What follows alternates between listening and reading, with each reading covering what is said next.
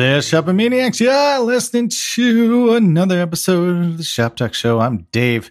This could be it, Chris. The last episode in the homeschool Rupert. And there's Chris comfortable in the booth. What are you going to do, though? Are you going to lock them out? Are you going to literally lock the door?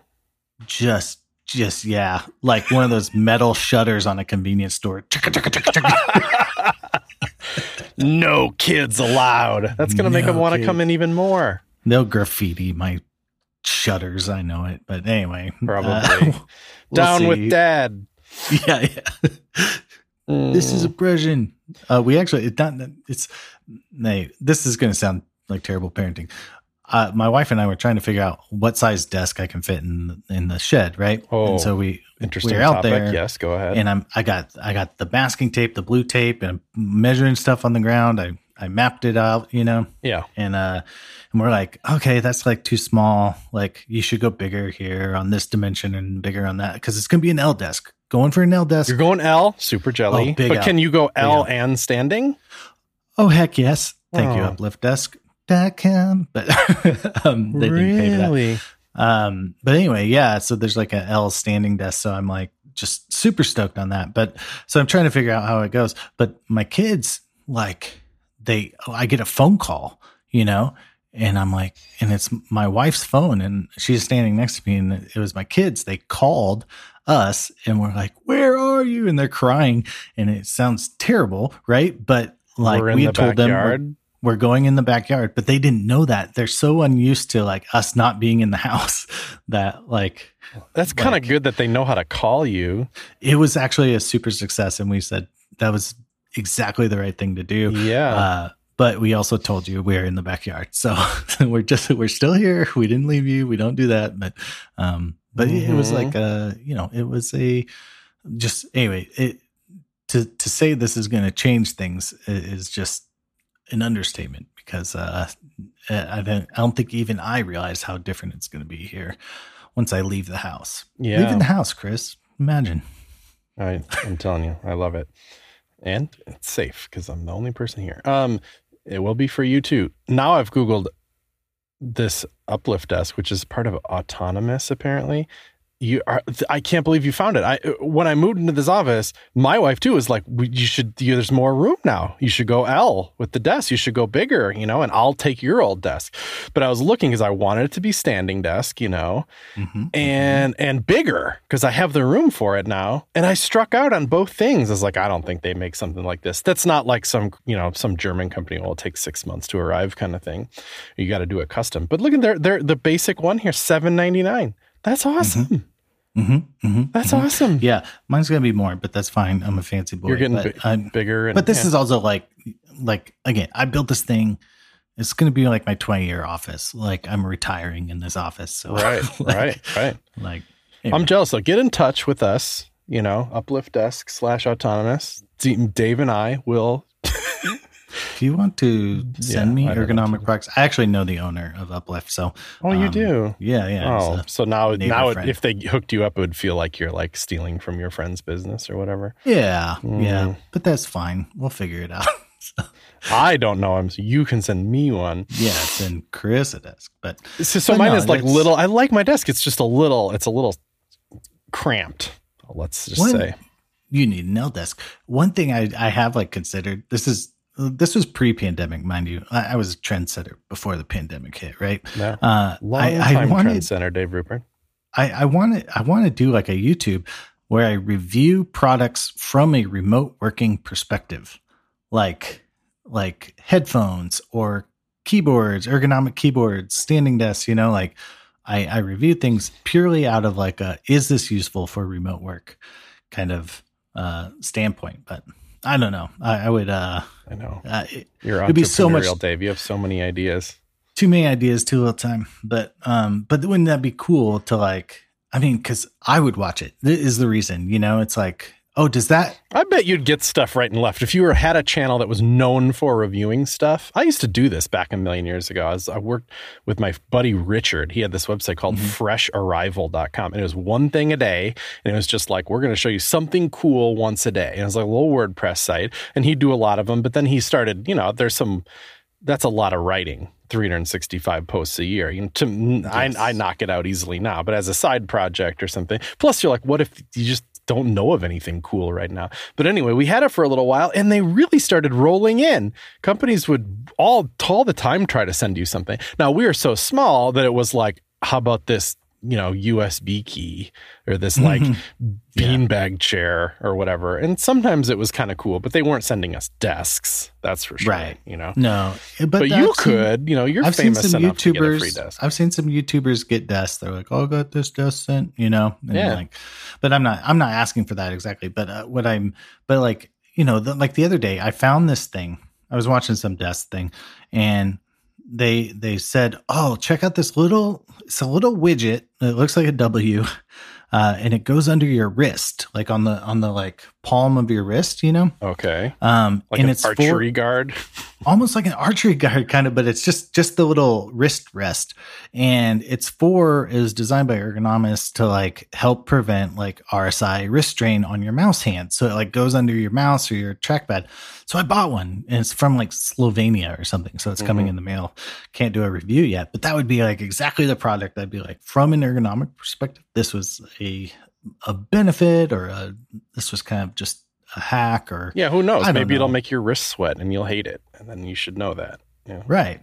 So anyways, but yeah, this is like just, I don't know, that stuff, man. I feel like, especially with people investing in their offices and stuff, I feel like would be such a no-brainer to do. Like, especially in the video format with somebody trustworthy. I mean, to some degree, that's what like Amazon reviews are for. There should be thousands of them. The best reviews should rise to the top. This should be a solved problem, but it's not, because I don't trust anybody in those reviews. And we know that to some degree they are gamed, and they feel gamed. Go read a comment on Amazon, and your trust alarm will just be blaring. You'll be like, that doesn't sound like a real person, and it probably isn't.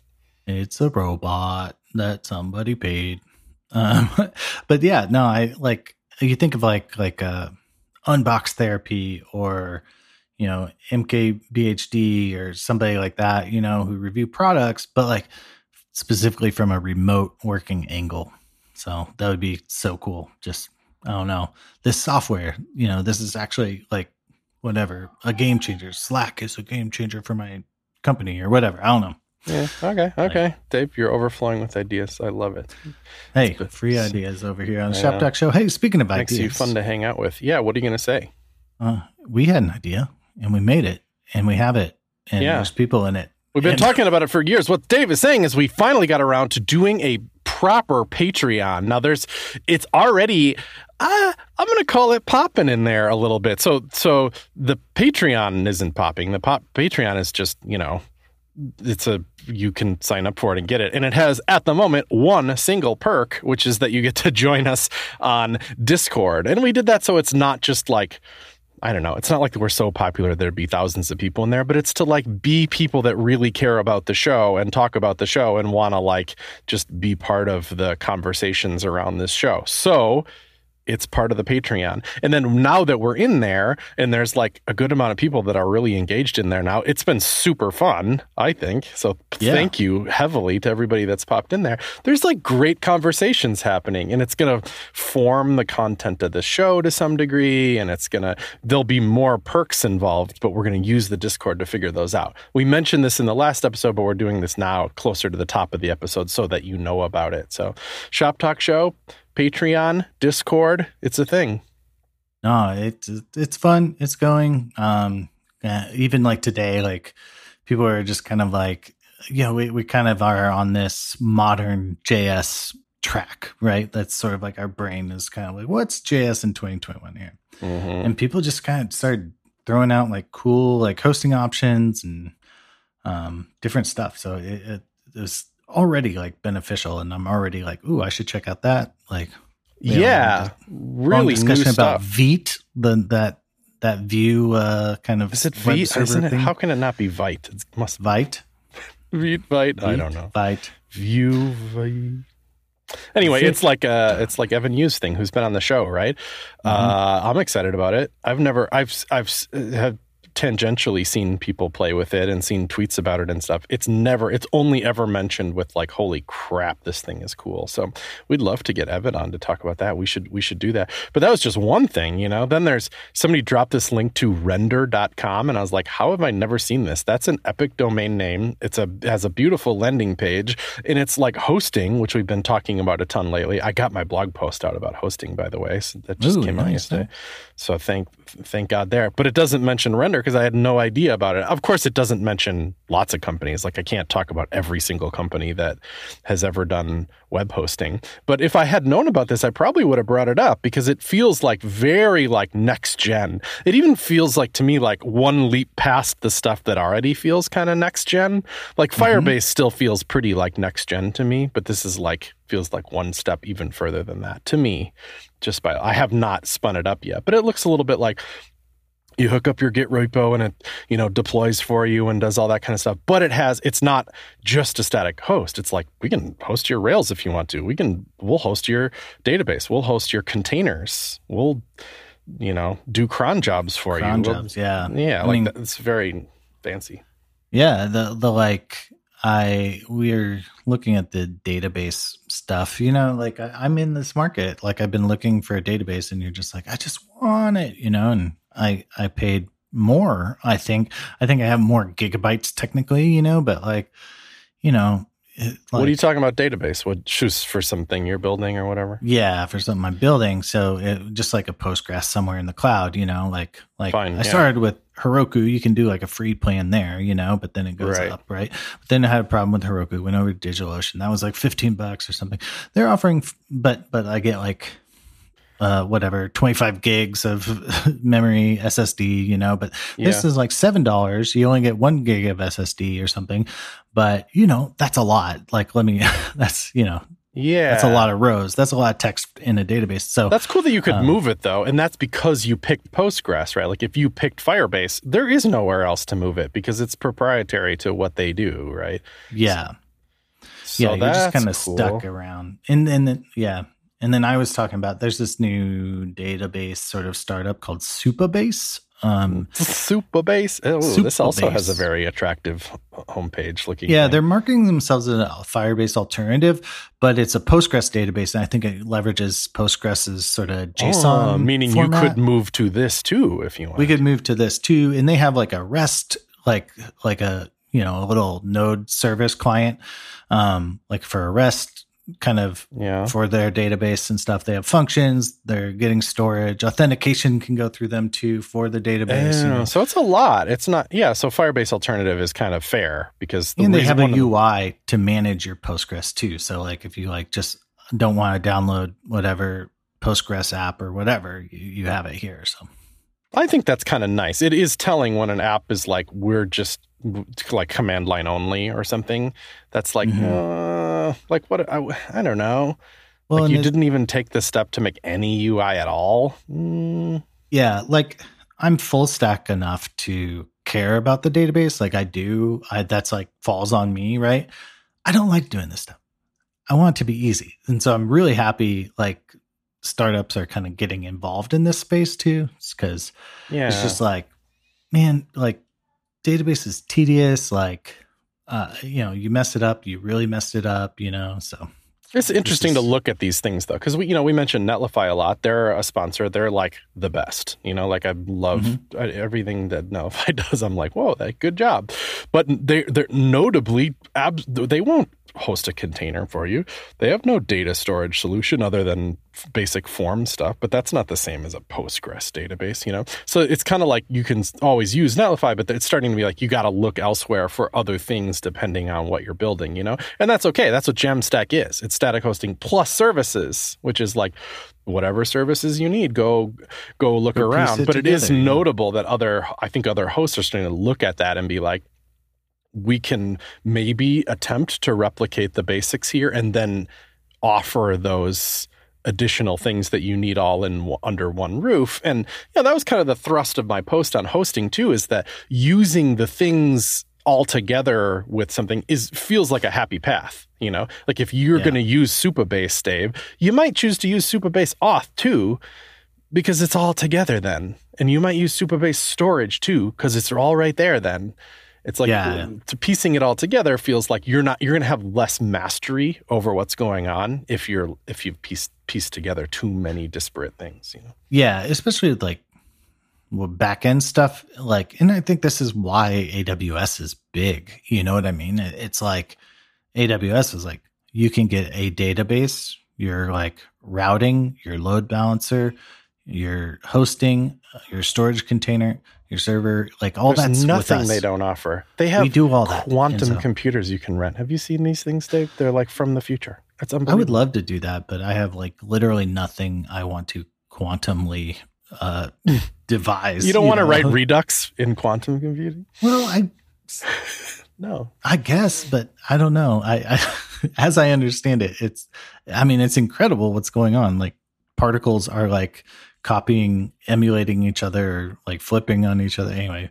But it's like infinite speed kind of. I don't really get it either. I just think that's incredible that's a random AWS thing. Of the thousands of service they offer, that's just one of them. That's amazing. Play with physics. Just test the limits of physics right here.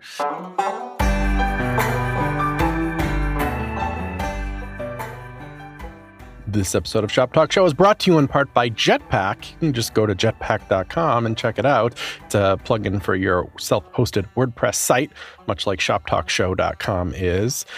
Perhaps my favorite WordPress plugin in that it does all these little things, like it processes Markdown. So we use that on shoptalkshow.com, you know. But it's nice that you don't have to like pick some third-party flavored Markdown thing and just hope that's the like right thing over time. This is like the Markdown that WordPress supports itself, so it's like it's just gonna work forever. That kind of like is feel-good stuff for me. Those are like little things. There's a bunch of those. Just like flip it on, and then your assets are CDN hosted. Hey, that's pretty nice. But then these like bigger things too, like real-time backups. I needed it just the other day. That's a whole story, but it saved my bacon in a big way. Real-time backups for your entire site, the database, the assets, the comments, the themes, the everything, kind of a big deal. And security is huge too. Flip it on and it's just protecting your sites from bad attacks, but also if someone were to get in and actually change something, it's scanning the internals too to make sure that there's no problem. That's huge. And maybe my favorite one, just to mention one more, is that it can be just like a flip-on replacement for search, which is a big deal because the search goes from like default WordPress search, which is like kind of bad, to excellent, to like this Elasticsearch, cloud-powered, super intelligent, you know, great UI, great UX search on your WordPress site. It's great.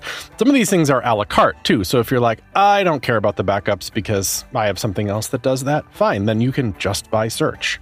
Kind of sweet. There's lots of a la carte options, so I'll leave it to you to check that out and price it out for yourselves. Thanks for the support.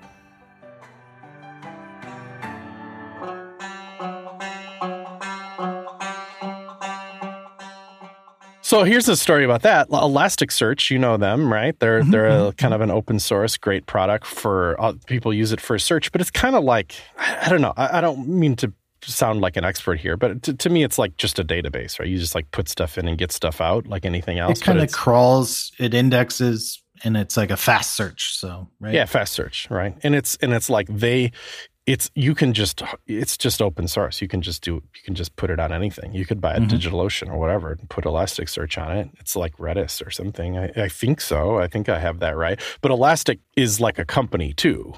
So they have really good hosted Elasticsearch that has bells and whistles on it too, right? But you know, I think there was a little like kerfuffle, hot drama kind of stuff in that Amazon is like, we'll host your Elasticsearch. We'll make a thing. We'll make AWS Elasticsearch.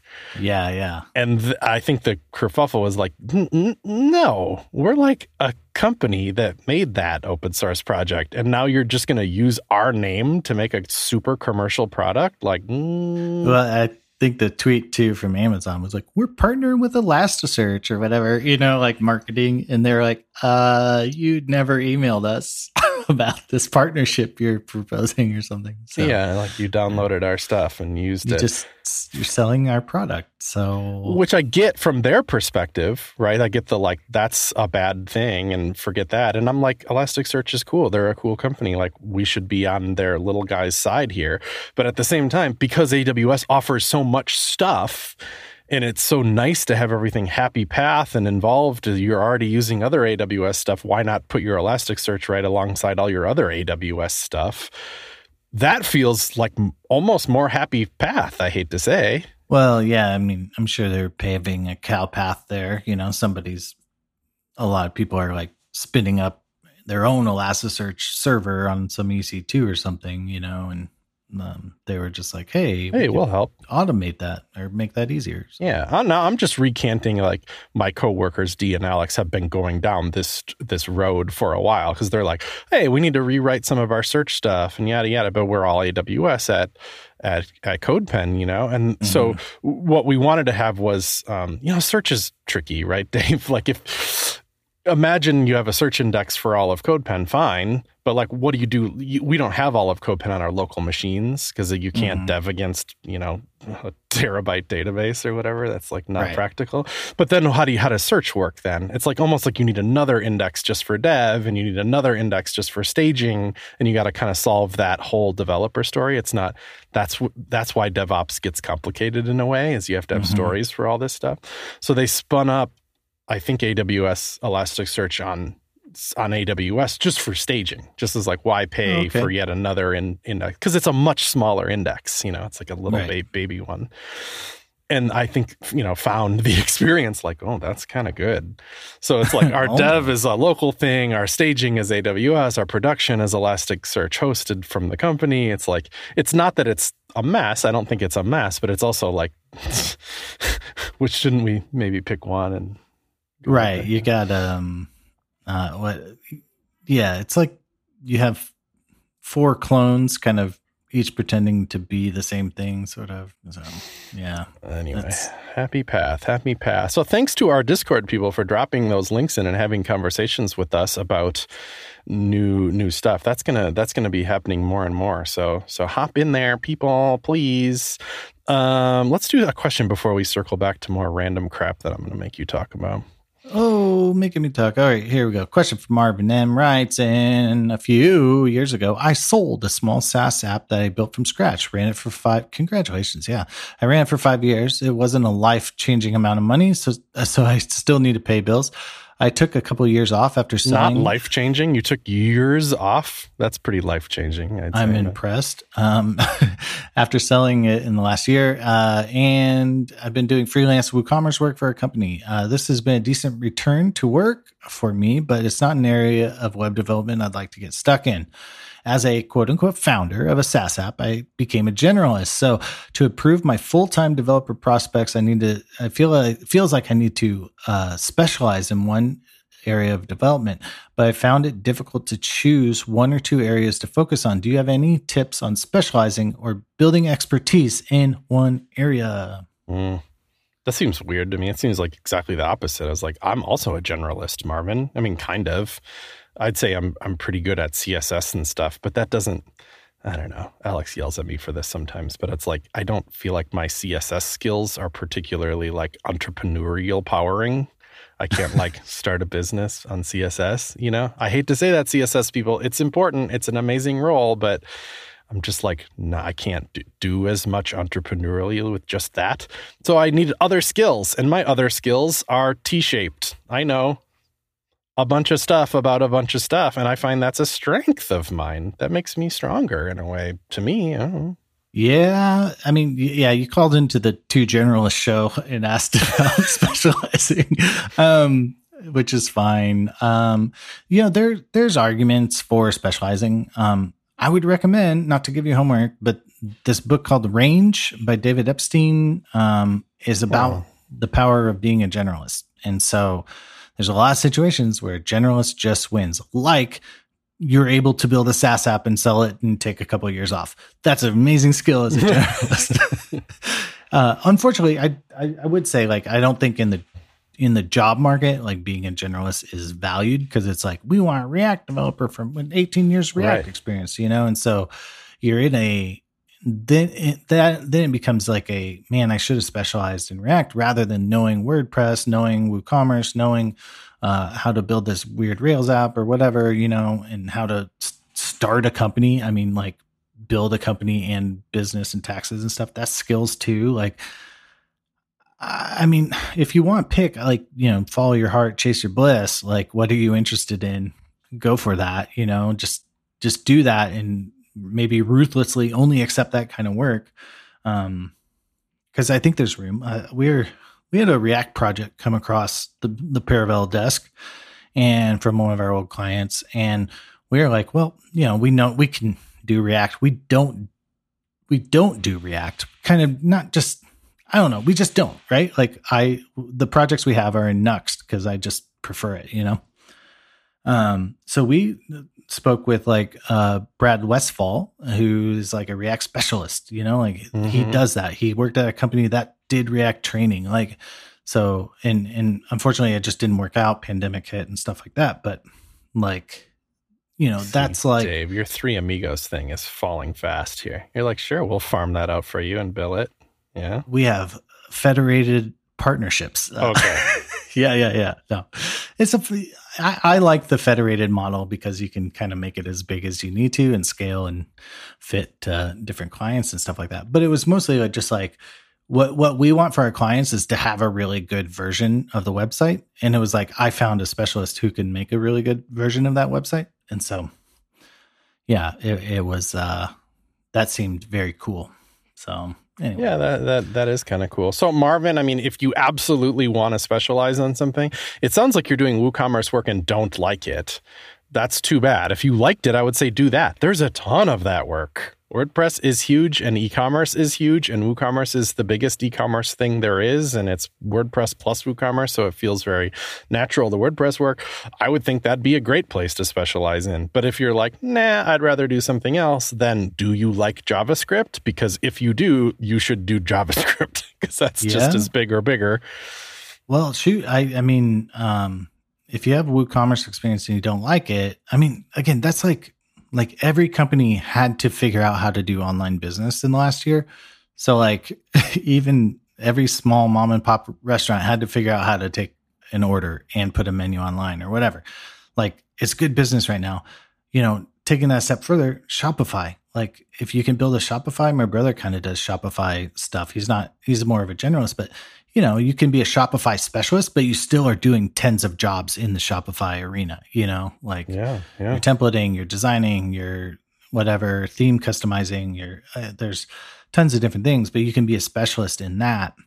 And Shopify just had this thing, like you can they announced like they're partnering with Instagram and you can like buy straight from Instagram via Shopify. Like you click fancy. So like, a lot of people are going to ask for that.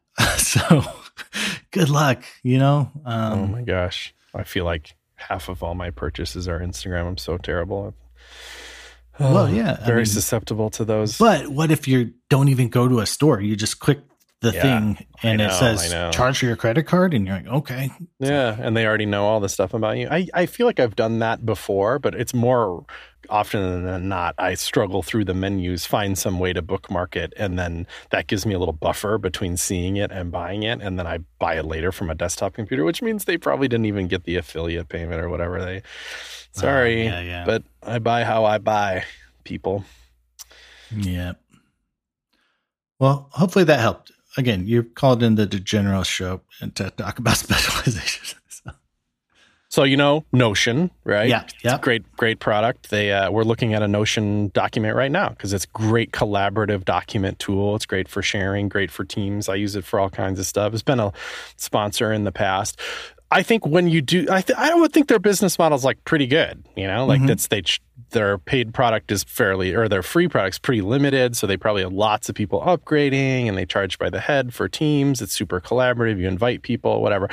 I have no sense of their financials or anything, but I assume they're doing pretty darn good and growing Just as a look from the outside. They got my $8 a month. You know what I'm saying? Yeah. And that's not a cheap product, especially monthly. And it's a gateway to get your company on, like, cause you do it for your personal and then you're like, I'm going to get my whole company on this. Yeah. And at that point, literally who cares what it costs? Right. If I have 100 heads in there and people are all doing documents and collaborating with each other, I'm like, fine, please. Charge me twice as much. I don't care.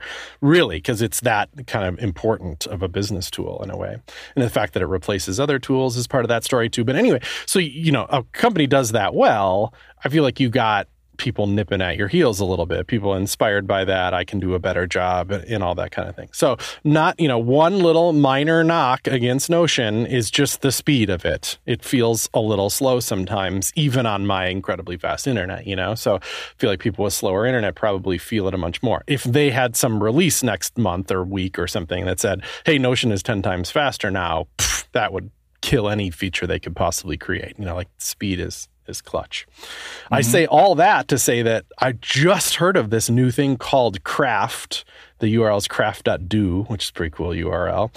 And I haven't, I'm not nearly an expert in it. I'm not looking to replace Notion necessarily. I think Notion is much more mature and stuff, but it's, it's a Mac native app. It feels very snappy. It feels very, feels like there's some extra polish, some things that it does better than Notion, the things it does. And I'm I'm interested. So I just bring it up on the show because that's the kind of thing we end up chatting about in the Discord and stuff.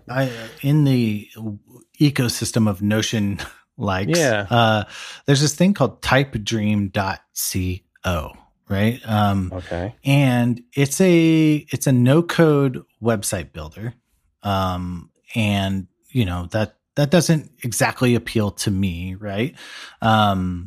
This does look like Notion. Yeah, but it basically takes that Notion /command feature where it then pops down what kind of block do you want to build? And then you just throw them a drop down menu, say I want the hero block or the navigation block or the the two images next to each other block. And then you can slide the column to change the column size or add a button block.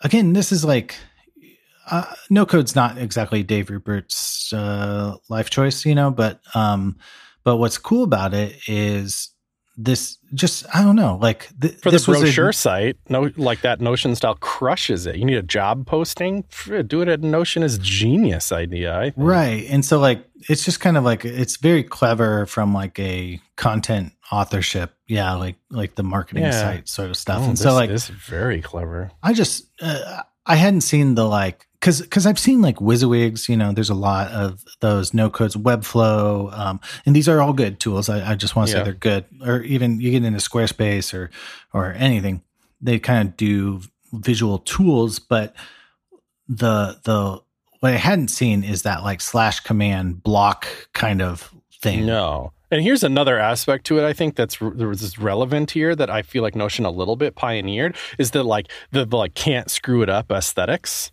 You can't just do anything in here. You're limited in what you can do. And whatever you pick looks pretty clean.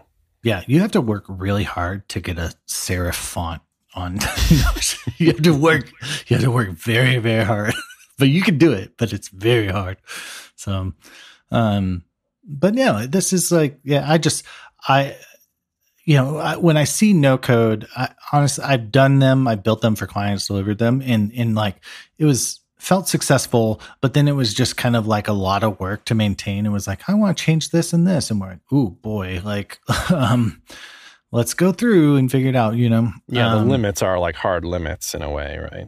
Yeah, but the /command thing sounds cool because I know how to work a Notion document. Drag it around, slide, just / get my thing.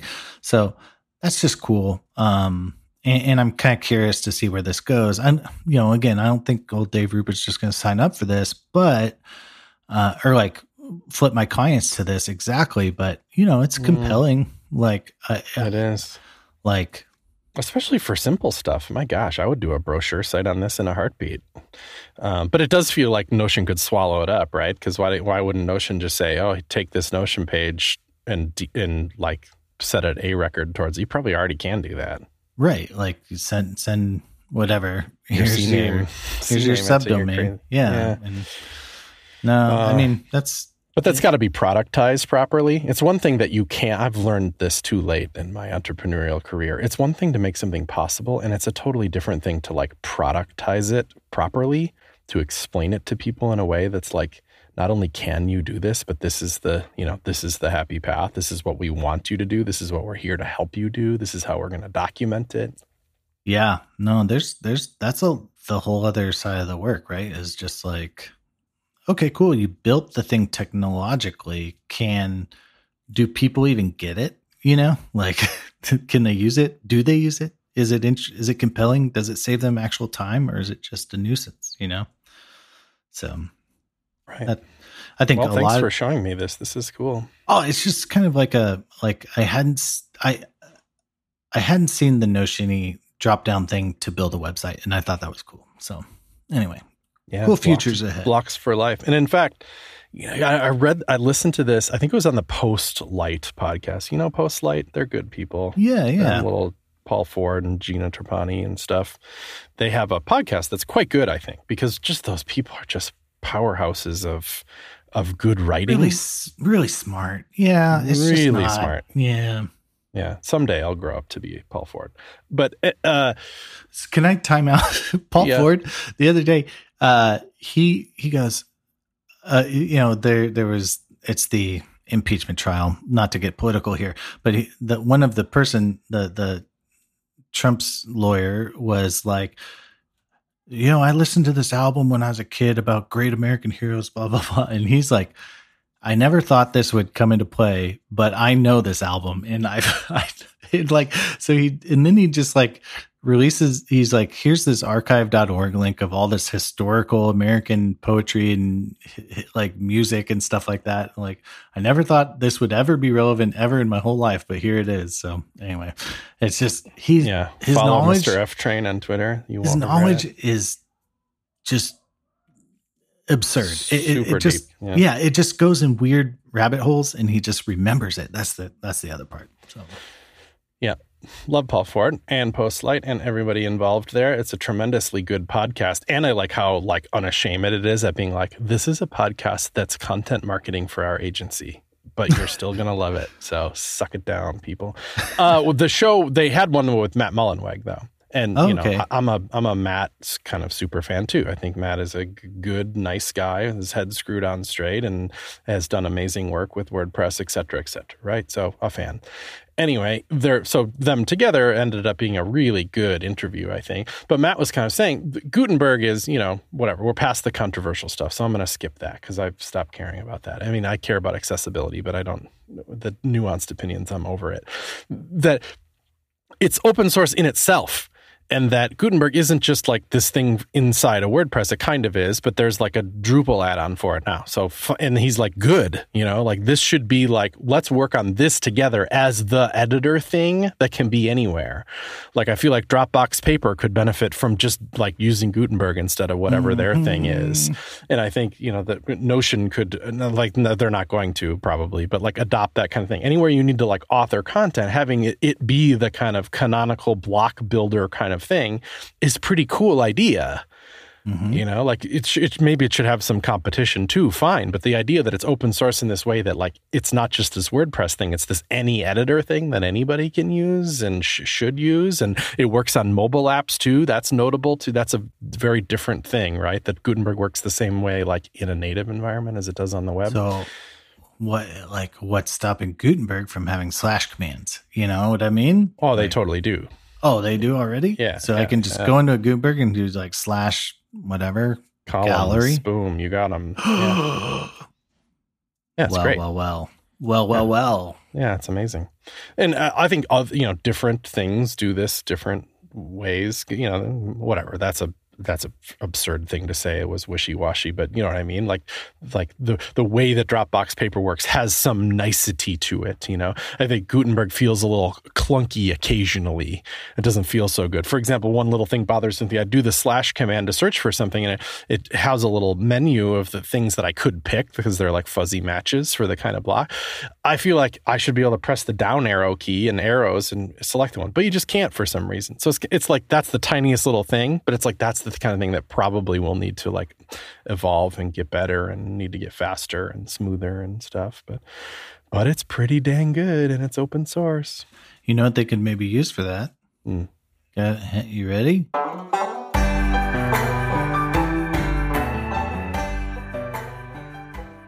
Before we find out what Dave's going to suggest for Gutenberg, I want to remind you that CodePen has pro plans. CodePen being, you know, the company that I'm the co-founder of. So we don't get a chance to shout it out enough on this show, perhaps. But if you go to codepen.io/pro, it'll take you to a page that like explains all the stuff that you get if you're just like an individual developer and decide to go pro. Some of the big ones are privacy. So if you're building a pen, you can flip it to private or turn on a setting that everything you save is just private by default, if that's just how you want to roll. And something to know about that is that, let's say you're working on something, you don't intend for it to be private forever, but just for some time. The moment then that you flip it back to public, that's the moment that it like enters the streams of socialness on CodePen. So it's not based on the creation date, it's the first moment that it went public. So that's kind of just a nice thing to know, that even if you work on something for like a month or something, it's that first flip to public that gets it into those social feeds. And then there's other stuff like uploading files. We have a very fancy asset hosting system that not just hosts your files, but let's say they're images, you can like resize them on the fly and serve them in the automatically correct format for the browser and crop it and re-upload it. It has all kinds of like abilities for dealing with that, not to mention that they're CDN hosted and super fast and all that. That's just two of the features of CodePen Pro. So we'd love your support, and you know, it's also mandatory, so sign up right now.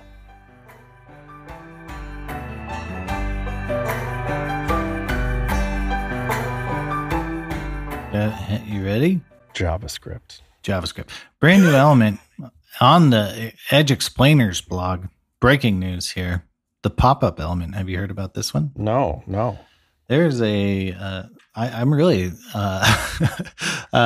really kind of surprising you. Anyway, so there's a element, Edge Explainer. I want to get this right, but I'm thinking details. Yeah, so it's almost like when you like right click something and a thing shows up, you know, or like you click a menu and something shows up. Oh, the context menu. Yeah, kind of, but it's not even in context. It's kind of like your ability to create some kind of floating thing, some sort of like almost like a dialogue, almost like a select drop down, but something that is anchored to an element, if that makes sense. So like it's like a modal that is anchored to an element.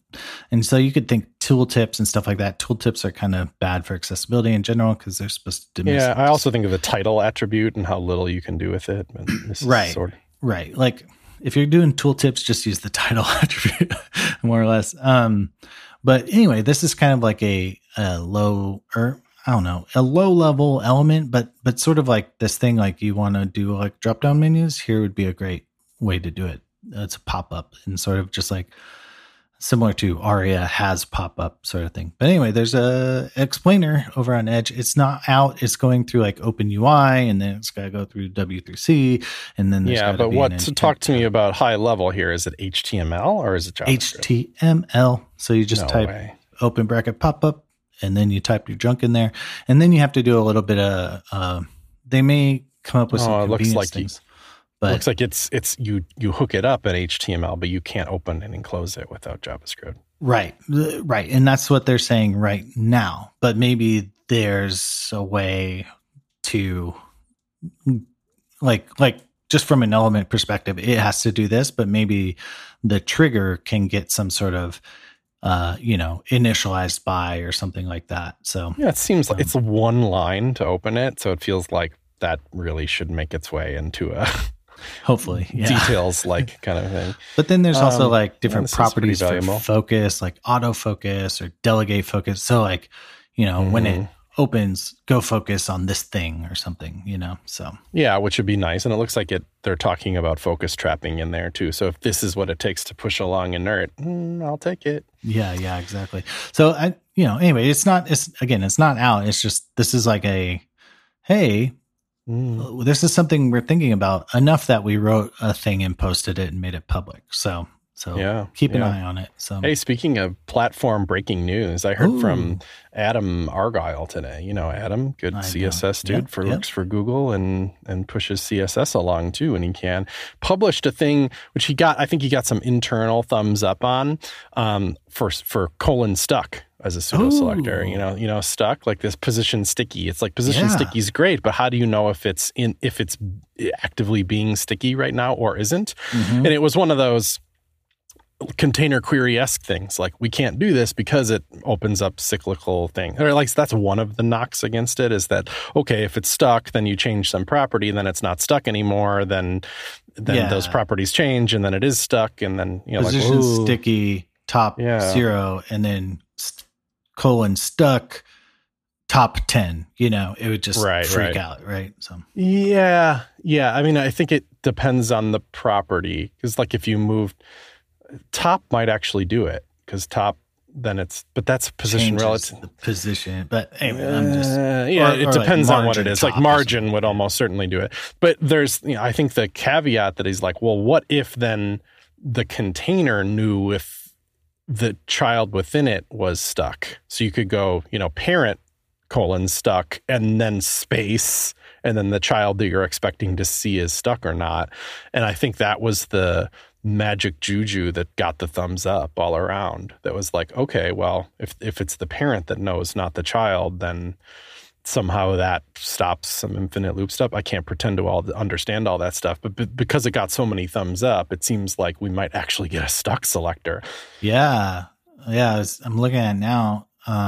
Stuck and snap. So like scroll snap points, are you actively snapped? That would be rad too. Because like when you just would like, I don't know, you could highlight something that would be so helpful. Like, like this is the thing that gets stuck, even in development. But imagine those like snap carousels that you swipe and then, I actually don't know if this would work, but the actively stuck one then gets like transform scale 1.2 or something. So it's like bigger. It's like it's kind of a pseudo 3D, and then you swipe it away and it becomes its regular size again. I don't know. Maybe it's nice to see that stuff come to lower level languages. That all that stuff is perfectly doable in JavaScript. So if your mind's like, yeah, I can do that right now, just GSAP it up or whatever, like that's great. That's good. Explore it. But when those things move down the stack of technology to lower levels, that's just good. I'm telling you, people. When we're able to like do this, make these things without some sort of hoop to jump through, it's great. We had a conversation the other day about the share button, everybody's favorite share button, which we revolutionized on previous episodes. Navigator.share. Yep. Navigator.share. It's not in everything. But then somebody brought up, like, is that the same as Jeremy Keith's button type equals share, which we kind of talked about on the show, but Jeremy's like kind of like got a good brain. He's kind of got a good brain. But his whole thing is like, we can share in the browser now. So if we had type equals share, we could without JavaScript, we can just open the share dialog, like let's bring some of these cool features that we're making in JavaScript. And he's right. Like, why? There's nothing uniquely DOMy or anything about share. It just opens a stupid share dialog. So should that move down the stack? Yes, it should. Yeah, why not? Let's do it. And it has some default behaviors. And if you want to not do those, beautiful, dude.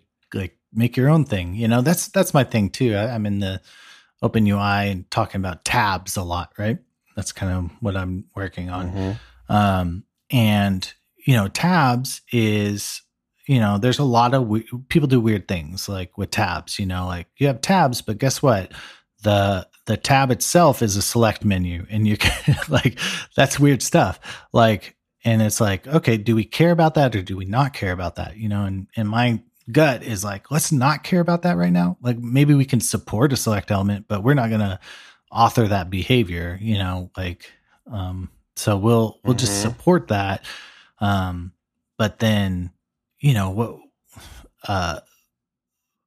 but I think it's cool because like if you want to make these weird tabs with like select menus as the tab or whatever, like congratulations, you just jumped into custom tab land and you have all the tools to write your own custom tabs, you know, but we just provide basic tabs. I feel like that if the web could just do that, like provide the basic structures, we'd be in real good shape. So, all right. Well, that feels like it's the Shop Talk Show mantra almost. Yeah. Just build websites, but also just lower technology levels. That doesn't roll off the tongue as well. No? Just lower technology levels. All right. On that note, thank you, dear listener, for downloading this in your podcatcher choice. Be sure to star, heart, favorite it up. That's how people find out about the show. Follow us on Twitter. Sorry, that's my other podcast, at Shop Talk Show, for tens of tweets a month. And head over to our Patreon to get access to the Discord, patreon.com/Shop Talk Show, I believe. So go check that out. We'd love to have you stop by. And again, early days, you can still influence the community. We really appreciate it. So, Chris, you got anything else you'd like to say? Oh, ShopTalkShow.com.